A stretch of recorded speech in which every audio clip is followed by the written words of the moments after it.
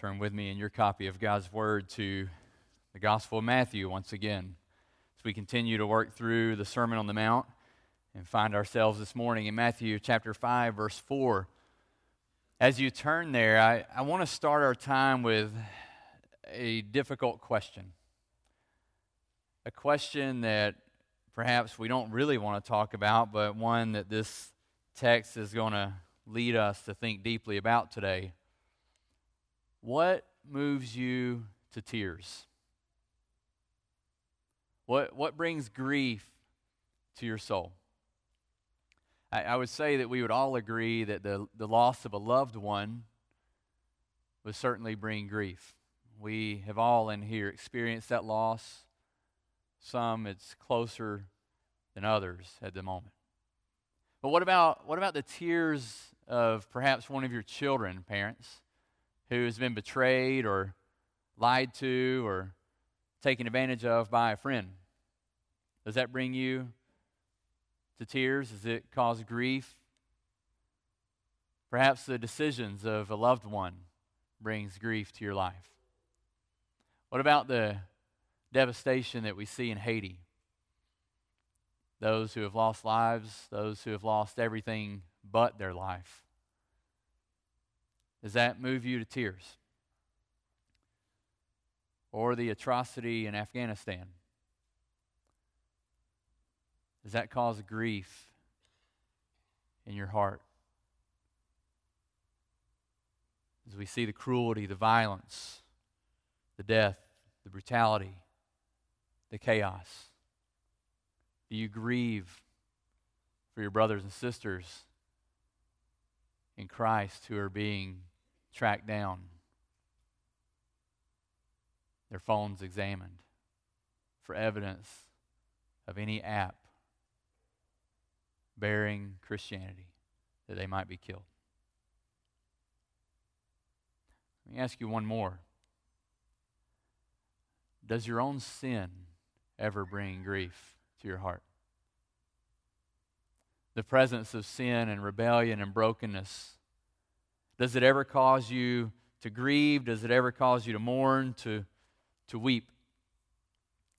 See, all of the questions that I just asked you, all of them deal with brokenness. All of them deal with areas of our lives that indeed should bring mourning, should cause grief.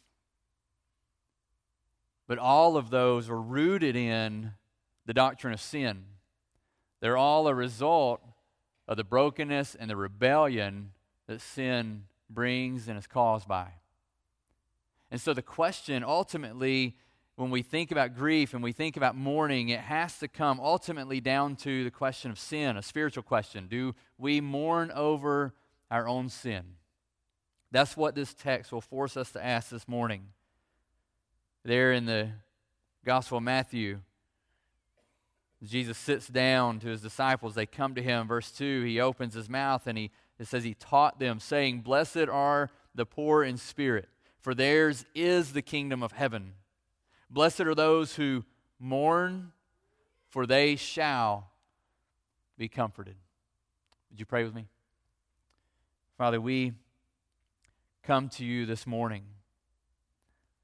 And God, I pray that, God, you would teach us more about the seriousness of our own sin. God, that we know well the many things in this world that cause grief and mourning and sorrow. And God, many of us come, just as we just sang, God, from sorrows deep we call. But God, we look to you for comfort. And we look to you for hope and for peace, for grace and salvation. So God, would you bless us as we study your holy word this morning? We ask these things in the name of our Lord Jesus Christ, our Savior.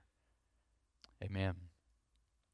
As we jump back into the Sermon on the Mount, I remind you this morning that the Sermon on the Mount is Jesus teaching about the characteristics of his people.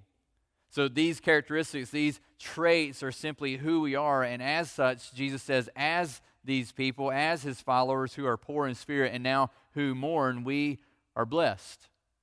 Now, when we read through this, we've mentioned briefly, but we read through the Sermon on the Mount and we continue to go specifically through the Beatitudes, we see that these things really flip upside down the world's understanding of blessing, because we read that the poor in spirit, the mourners, the meek, those who are hungry and thirsty for righteousness, those who are merciful, pure in heart, peacemakers, and persecutors are the ones who are blessed. And those are radically different from what the world would say brings blessing. We understand, though, that Jesus is not speaking to the world. He's speaking to his followers. And as we work through these, what you're going to see, and you'll see for the first time perhaps this morning, is that these are not 8 random statements where Jesus is just pulling statements randomly out of the air and going, you know what, blessed are the poor in spirit. Yeah, blessed are the poor in spirit, for they'll inherit the kingdom of heaven. And you know what, on another thought, totally random, blessed are those who mourn, for they shall be comforted.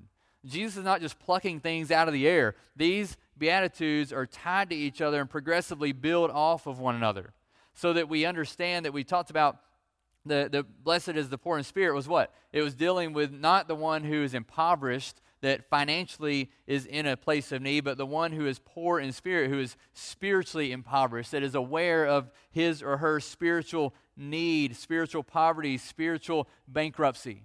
That we understand that as the poor in spirit, we fully need Jesus Christ. There's nothing that we bring to him. We don't bring anything to the table. We don't bring our deeds. We don't bring our personality. We don't bring our skill set. We don't bring our business or our bank account. We simply come to him, and we need Christ. We need him. We fully need him. We are fully impoverished. Now, what we see from that is that when we understand that, when we understand that we are absolutely needy of Christ, we are absolutely poor in spirit, that when we see that and behold that, it leads to a mourning over our own sin. That I don't look at that and go, oh, I'm poor in spirit. Well, that's no big deal. No, I look at it and go, wow, anything that I would offer to him is tainted and marred by sin. I'm a rebel. I need Christ, and there's nothing I can bring to him. There's nothing I have to give and say, look, here, God, this makes me worthy. I don't have it. I can't do that. And because of that, I see my sin. I see my rebellion. I see my failure to live as he's called me to live. And it should bring mourning. It should bring grief. You see, all people experience mourning at some level. Believers and unbelievers alike would experience the mourning and the grief of the loss of a loved one. At some level, I think everyone who looks and they see the news and they see Haiti, they're going to look and they're going to see some sort of grief. They're going to have some compassion on the people and their plight. But Christians in particular are those who not only mourn over the physical loss in the world, the relational loss that we experience, but we are those who look and we behold our sin and we mourn over our sins. We grieve over our sinfulness. So when we see mourning, it does not just speak to, in verse 4, it does not just speak to the experience of grief over a loss that we might have. It would certainly include that, but it's not limited to it. It goes deeper into the understanding of a mourning, a spiritual mourning over our sinfulness. There's 2 passages of Scripture that I would point you to help us clarify this. One is Isaiah 61, verses 1 through 4. The prophet Isaiah speaks this. This is speaking of the Messiah.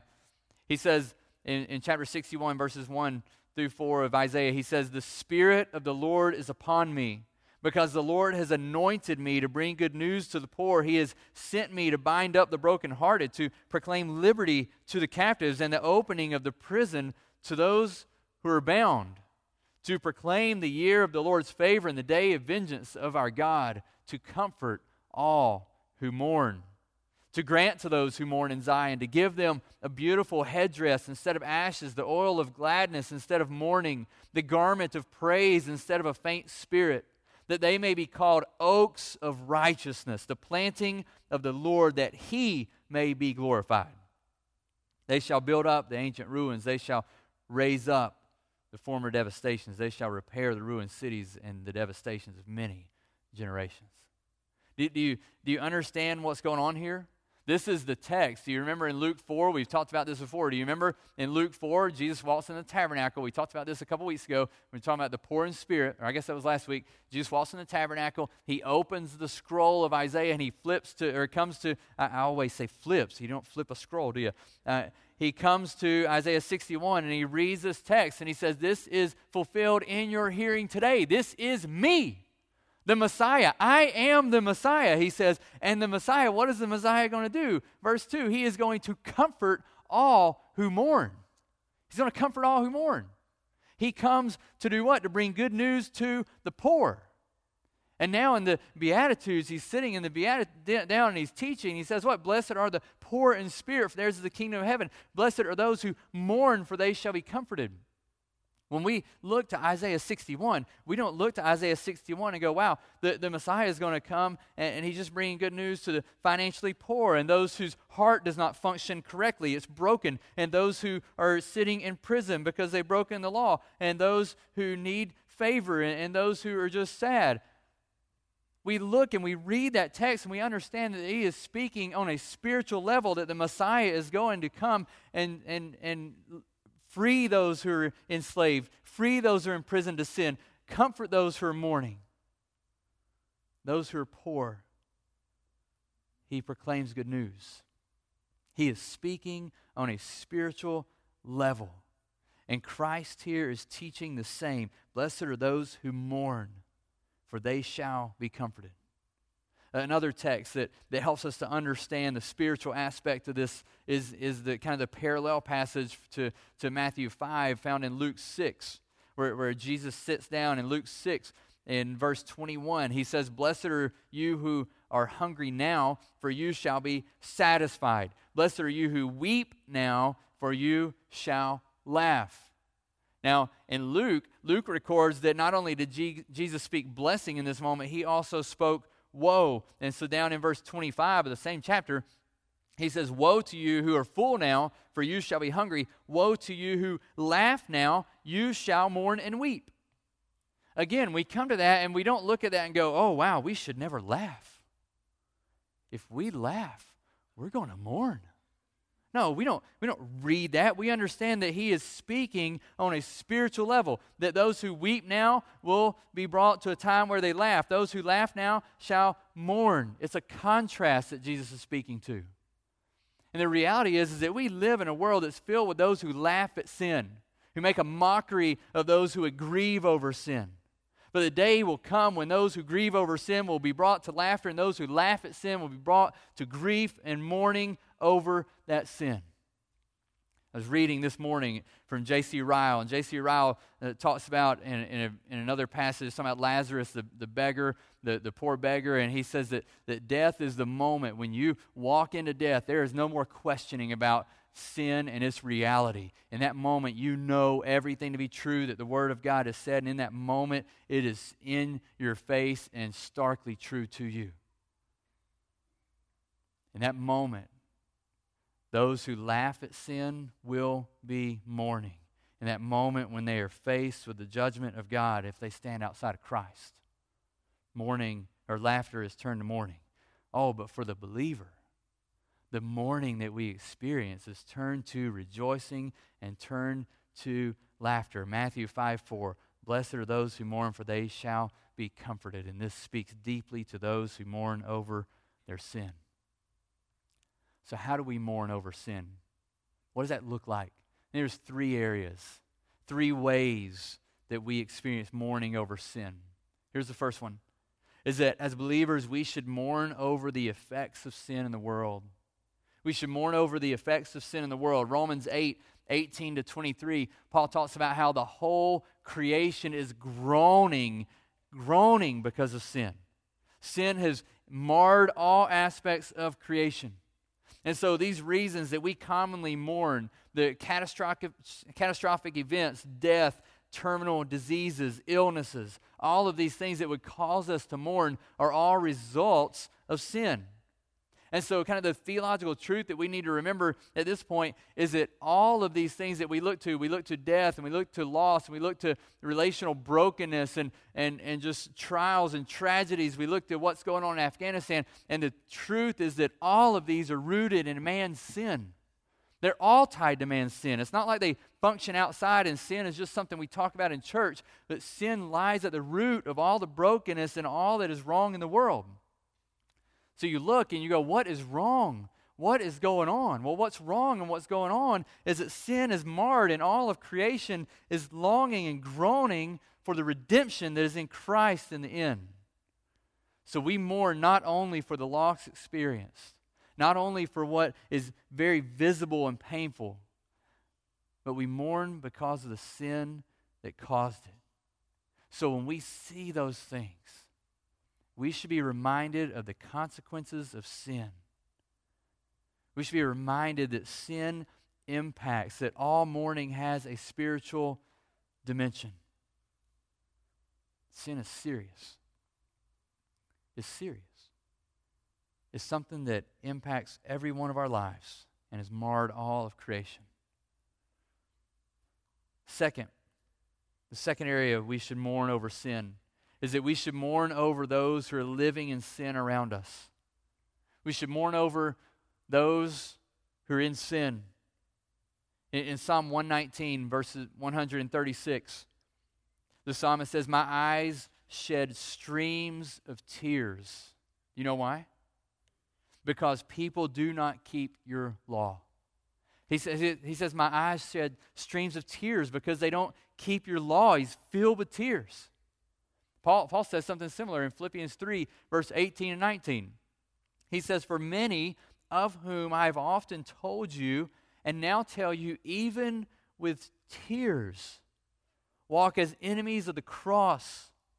Their end is destruction. Their God is their belly, and they glory in their shame, with minds set on earthly things." You notice Paul doesn't say, "For many, I have often told you and now tell you," with a really angry heart. They walk as enemies of the cross. What's their problem? Their end's destruction. Their God's their belly. They glory in their shame, with minds set on earthly things. What's wrong with them? Don't they understand? No. Paul is grieved over this. He tells them with tears. He looks and he sees the plight of his world, and it brings him to grief, to mourn over the sins of others. Or Luke 19, verse 41 to 44, and parallel passage in Matthew 23, verse 37 to 39, is the moment where Jesus looks over the city of Jerusalem and weeps over David's city. He weeps. Have you ever seen the painting? You should find that painting. "Oh, Jerusalem, Jerusalem." It's a picture of Jesus sitting on a mountain looking over Jerusalem. A beautiful depiction of Jesus looking over and weeping over the sins of his people. Listen, we have a choice. You and I have a choice. When we look out and we see the sins of the world, you turn the TV on and you watch the news, or you read the newspaper, or you hear people talking, you have a choice. You can either scoff at and look with scorn and mockery at those individuals, be brought to anger and frustration, or you can be moved to grieve over the sin that has so deceived and ruled over them. It's easy to follow the flesh. The flesh is going to lead us to just laugh about it, gossip about it, complain about it, grumble about it, slander people, and compare ourselves to those in sin. That we would lift ourselves up, that we would magnify ourselves and go, "Well, look, I'm not like that.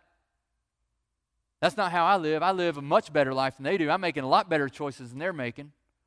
Or we can be led by the Spirit, which would lead us to mourn and intercede on their behalf. So which one is it? Which one are you led to do more? I'm not saying there isn't ever a time that sin should anger us. I do believe there's times when we see just rampant rebellion against God and abuses of people and tragedy. I think that should stir us to anger. In that anger, we must not sin. But that anger should never be void of a grief over the brokenness of sin and the rule of sin in other people's lives. There should be a mourning and a grief over that sin that would lead us to intercede on those people in their behalf. The Christian should mourn over the sins of others and should be led to not just sit there, but to proclaim the forgiveness and hope that is found in Jesus Christ. That's where it should lead us. It's where it should direct us. I'm reminded at that point in 2 Corinthians 7. I don't know if you want to flip there, but 2 Corinthians 7, we don't have time to unpack this. It's a passage, and we deal with sin. We deal with repentance. It's so important. 2 Corinthians 7, starting in verse 5. Paul, you may know the church at Corinth had many, many struggles, many areas in which they were rebelling against God. And in the midst of that rebellion, Paul addresses them. He calls them to task. He calls them out for their sin, calls them to repent. The first letter is filled with Paul speaking very bluntly about sin in their lives. As best we can understand, scholars believe that there is another letter that Paul wrote to the Corinthians, of the lost letter between 1 Corinthians and 2 Corinthians. It was another hard letter that he wrote to the church at Corinth, calling them to repentance. And he gets word, and that word comes back, and it brings comfort to him. Listen to what he says, starting in verse 5 of chapter 7. For even when we came into Macedonia, our bodies had no rest, but we were afflicted at every turn, fighting without and fear within. But God, who comforts the downcast, comforted us by the coming of Titus. And not only by his coming, but also by the comfort with which he was comforted by you, as he told us of your longing, your mourning, your zeal for me, so that I rejoice still more. For even if I made you grieve with my letter, I do not regret it. Though I did regret it, for I see that the letter grieved you, though only for a while. As it is, I rejoice, not because you were grieved, but because you were grieved into repenting. For you felt a godly grief, so that you suffered no loss through us. For godly grief produces a repentance that leads to salvation without regret, whereas worldly grief produces death. For see what earnestness this godly grief has produced in you, but also what eagerness to clear yourselves, what indignation, what fear, what longing, what zeal, what punishment. Do you see what Paul's doing? Paul is so concerned with the sins of others, it moves him to grief, it moves him to struggle. He is downcast, but God brings comfort, and God brought comfort through who? Through Titus. Why? Because Titus brings him word back of God working in the life of the Corinthian believers, that they have repented, that they showed godly sorrow, and that grief led them to repentance that resulted in salvation without regret. And so he's comforted by that. And Paul says, listen, I know that my letter grieved you, and I don't regret it. That's no big deal to me. I'm actually glad, not because I made you grieve. That's not my intent, but that my intent was that you would come to repent and come closer to God. And it happened. And so I rejoice in that. You were grieved to the point of repenting. Paul was so concerned. He was so concerned with the lives of others and the sin in their lives that it led him to call them to repentance, to come to them and intercede on their behalf, so that they might mourn their own sin and repent. And that is exactly what our third area of repentance is, that the believer should repent or mourn over. The third area that we should mourn over is that we should mourn over our own personal sin. At the core of Jesus' teaching in Matthew 5:4 is this idea that those who are poor in spirit would be led to mourn over their own sin. It's exactly what Paul expresses. We see the precedent in Scripture of godly men and women repenting of their sin because they mourn over it, they grieve over it. We don't see a picture in Scripture of a man of God just walking around indifferent to his sin, like it's no big deal, never thinking about his sin. We don't see that in Scripture. What we do see are things like in Romans 7:24-25, where Paul's wrestling with his sin, and he says, I don't understand my own actions. This is verse 15. For I do not do what I want, but I do everything that I hate. Now if I do what I do not want, I agree with the law, for that is good. So now it is no longer I who do it, but sin that dwells within me. For I know that nothing good dwells in me, that is in my flesh. For I have the desire to do what is right, but not the ability to carry it out. For I do not do the good I want, the evil I do not want is what I keep on doing. And if I do what I do not want, it's no longer I who do it, but it's sin that dwells in me. There's this turmoil, this battle that Paul's confronted with every morning when he wakes up and he looks at his sin. He's grieved over his sin. He mourns it. He says, God, why? Why? The things I want to do, I don't want to sin, but I keep finding myself in there. And he gets down to verse 24. He says, wretched man that I am. Who will deliver me from this body of death? I'm wretched. This is the Apostle Paul saying, I'm wretched. I'm a sinner. Who's going to deliver me? I can't help myself. Oh, verse 25. Thanks be to God through Jesus Christ our Lord. Who's going to deliver him? Christ is going to deliver him. Who helps us in the grief of our sin? Christ helps us. It's the same thing we see. We see the same thing in Psalm 51 where David is confronted with his sin with Bathsheba. He doesn't go, oh, well, this is no big deal. I'm the king, no problem. No, instead, he's confronted with his sin. He cries out to God, have mercy on me, O God, according to your steadfast love, according to your abundant mercy. Blot out my transgressions, wash me thoroughly from my iniquity and cleanse me from my sin. For I know my transgressions and my sin is ever before you. Against you and you only have I sinned and done what is evil in your sight, so that you may be justified in your words and blameless in your judgment. He's crying out to God. What about the prodigal son? Do you remember that example when he finally comes to his senses? What does he say? He says, I'm going to return and I'm going to look at my father and I'm going to say, Father, I have sinned against heaven and before you. I'm no longer worthy to be called your son. Treat me as one of your hired servants. Or what about David in Psalm 130? Where he says, out of the depths I cry to you, O Lord. O Lord, hear my voice. Let your ears be attentive to the voice of my pleas for mercy. If you, O Lord, should mark iniquities, O Lord, who could stand? But with you there's forgiveness, that you may be feared. I wait for the Lord. My soul waits, and in his word I hope. My soul waits for the Lord more than watchmen in the morning. More than watchmen in the morning. O Israel, hope in the Lord. For with the Lord there is steadfast love, and with him there is plentiful redemption. He says, oh, he will redeem Israel from all of his iniquities. David cries out. He laments his sin, but he looks to Christ for hope. He looks to Christ for redemption. He knows that in God is plentiful redemption. The precedent is clear in Scripture. Our sin should move us to mourn. We should look in the mirror and we should see our sin and we should mourn over our sin. If that is not present in your life, if you never look to your sin and are led to grieve over it and mourn over it, that needs to be this giant red flag waving in your face and smacking you in the forehead saying, wake up. Wake up. There is something wrong. There's something amiss. You need to come near. You need to hear the plea of James in James chapter 4, verse 8, where he says, draw near to God and he will draw near to you. Cleanse your hands, you sinners. Purify your hearts, you double-minded. Be wretched and mourn and weep. Let your laughter be turned to mourning and your joy to gloom. Humble yourselves before the Lord and he will exalt you. James looks at the people and says, you need to know your own sin. You need to see your sin and you need to draw near to God. You who laugh and you mock and you just go about life not worried about it like sin is no big deal, you need to mourn and weep, he says. Be wretched, mourn, weep. Let your laughter be turned to mourning and your joy to gloom. Humble yourselves before God. Humble yourselves before the Lord.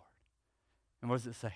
He will exalt you. He will lift you up. Draw near to God and he will draw near to you. If you are a believer who is wallowing in sin, come back to God. Draw near to God and he will draw near to you. Let your laughter be turned to mourning. Be wretched and weep. Humble yourself before the Lord and he will exalt you. Please, please weep over your sin. Why wouldn't you? Have you ever wondered that?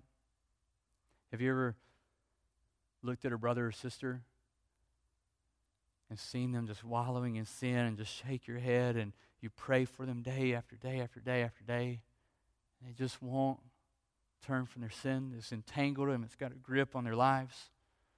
Or maybe you're there now. Maybe that's you. Maybe you're in a spot where you're thinking, man, I don't like this. I'm ready to leave. Would you please be quiet so I can go eat lunch? I don't like it. I'm in sin. Why? Why would you not walk out of it? I think one of the reasons is this, is that we bought the lie that my sin doesn't hurt anyone. My sin doesn't hurt anyone else. It just has to do with me. It doesn't hurt those around me. That's a lie. That's a lie that leads you to fail to see the impact that it has on your family, to those who look up to you, to the testimony of Christ and the testimony of God who calls you to live holy because He is holy. If you've bought into that lie, you've missed the reality that sin is just like a stone that's dropped in the middle of a pond. It has a ripple effect that affects everything around it. The second reason I think people just wallow in sin and they don't walk out of it is that we think other Christians will look down on us if we return. I'm too far gone. If I return, everybody's going to look at me and just shake their head and go, I can't believe that guy. But do you remember what happens when the prodigal son comes home? He doesn't even get to say everything.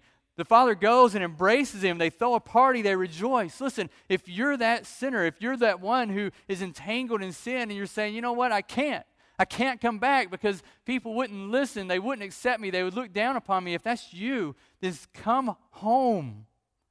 Come home. Remember that the people of God love you, that we are sinners just like you, and we experience and need the mercy and grace of God just like you. So come back. Come home. The third reason, I think, is that we submit to a particular sin's power over us. If you're a believer and you're entangled in sin, that means you have willingly submitted to that. We don't have time today, but go home this afternoon and read Galatians 5, 1-13. Or Romans 6, 1-14. It talks about the freedom that we have in Christ, and then that if we are not walking in freedom in Christ, if we're walking in the dominion of sin as a believer, that's because we have willingly submitted ourselves to something that has no mastery over us. The fourth reason is I think sometimes we're more focused on the consequences of sin than we are on the one whom we are sinning against. You know what that leads us to do? It leads us to this idea that, you know what, as long as no one knows about it, it's no big deal. As long as I don't get caught, there's no problem. That's a lie from the pit of hell. Because you're focused on the result. You're not focused on the one who you're sinning against. Open your eyes and behold a holy God. Again, I plead with you, if you're in this spot today, if you're deceived by sin, you're entangled in it, then draw near to God. Cleanse your hands in the blood of Christ. Purify your heart in His mercy and grace. Your sins are many, but what? His mercy is more. Do you remember what the psalmist said in Psalm 130, verse 7? Do you remember? He cries out. He's grieving over his sin. What does he say? O Israel, hope in the Lord. For with the Lord there is steadfast love, and with Him is plentiful redemption. Plentiful redemption. Take the hard step. Reach out to someone you know cares about you and loves you. If you're entangled in sin, reach out to a pastor. Reach out to your Sunday school teacher. Reach out to a man or a woman of God who you know is walking with the Lord and who would come alongside you and help you and hold you accountable and just pray with you and intercede on your behalf. Take that hard step. It is a hard step. It is. But it's one that you will not regret. You will not regret it. We close our time with a beautiful assurance that Jesus speaks to us. Blessed are those who mourn. Why? For they shall be comforted. Blessed are those who mourn, for they shall be comforted. This is a statement of present blessing anchored in future hope. Is present blessing, blessed are those who mourn, anchored in future hope. Listen, Ecclesiastes 3:4 says what? There is a time to mourn and what? A time to dance. There's a time to mourn and a time to dance. You know what the present blessing is? The blessing that we have in Christ. You remember we talked about Romans 7 where Paul's got this struggle with sin. He's confronted, he's grieving over it, he's mourning over his sin. He says, wretched man that I am, who will save me from this body of death? And he says, thanks be to God through Jesus Christ, my Lord. Do you know what his next thought is? Romans 8:1, he says, there is therefore now no condemnation for those who are in Christ Jesus. For the law of the Spirit of life has set you free in Christ Jesus from the law of sin and death. For God has done what the law, weakened by the flesh, could not do. What did he do? By sending his Son in the likeness of sinful flesh and for sin, he condemned sin in the flesh in order that the righteous requirement of the law might be fulfilled in us, who walk not according to the flesh, but according to the Spirit. Listen, you believer, follower of Christ, you have the present blessing and the certainty that Christ has already done what you could never, can never, and will never be able to do. He has met the righteous requirement of the law. He has done what the law weakened by the flesh could not do. He's done that on your behalf. He canceled the debt of sin by nailing it to the cross, it says in Colossians 2. He canceled it. The debt that you had to pay, that I had to pay, he has canceled it by nailing it to the cross. Your sin has been dealt with. The penalty has been paid. That is a present blessing. You grieve and you mourn over sin, and you confess that sin to God, and you do so with the understanding that God is a gracious and merciful God who has paid the price for your sin, believer. The future comfort is what? The future comfort is Revelation 21, verse 1 through 4. We meditated on part of it. Revelation of John, God gave this vision to John, this glimpse of heaven. It says, then I saw a new heaven and a new earth, for the first heaven and the first earth had passed away, and the sea was no more. And I saw the holy city, New Jerusalem, coming down out of heaven from God, prepared as a bride, adorned for her husband. And I heard a loud voice from the throne saying, behold, the dwelling place of God is with man. He will dwell with them, and they will be his people, and God himself will be with them as their God. Now listen, he will wipe away every tear from their eyes, and death shall be no more. Neither shall there be mourning, nor crying, nor pain anymore, for the former things have passed away. Listen, sin will be no more. Sin will be no more. I'm on the screen. Sin will be no more. What will happen in that moment? In that moment we stand before God in glory. Not only are we freed from the penalty of sin, but we are freed from the power, the presence of sin. It is nowhere. There is no tear in our eyes. There is no death. There is no mourning, crying, or pain. Why? Because the former things have passed away, and we stand in the presence of God Almighty. So we look forward in anticipation of that day. We may grieve over sin. Listen, I grieve over my sin. I hope you grieve over your sin. I pray that you grieve over your sin. But in the midst of that grief, in the midst of that mourning, we know the blessed assurance that Jesus is mine and that he has paid the price for my sin. There's no condemnation for those who are in Christ. It's not about what I do. We look forward to that day not because we say, you know what, I can't wait to get to heaven because I'm going to tell God everything I've done and how worthy I am to stand before him. Look at me. No, we look forward to that day in anticipation because of what Christ has done. We look forward to that day in anticipation because the Lamb of God was perfect. He was sinless. He was spotless, yet he laid down his life for sinners like you and I. And he was worthy. He paid the price. We look forward to that day because the one who was worthy died for our sins. He died in our place because he is worthy. We have the present hope and the assurance that we will one day dwell with God. What does it say? God will be with his people. That we will dwell with him, and there will be no more sorrow, no more tears, no more death. Blessed are you who mourn, for you shall be comforted in Christ. We're going to close our time this morning celebrating declaring, being reminded of the only one who is worthy. The one who, because of his worthy sacrifice, looks at us and says, "Blessed are you who mourn, for you shall be comforted." Let's pray.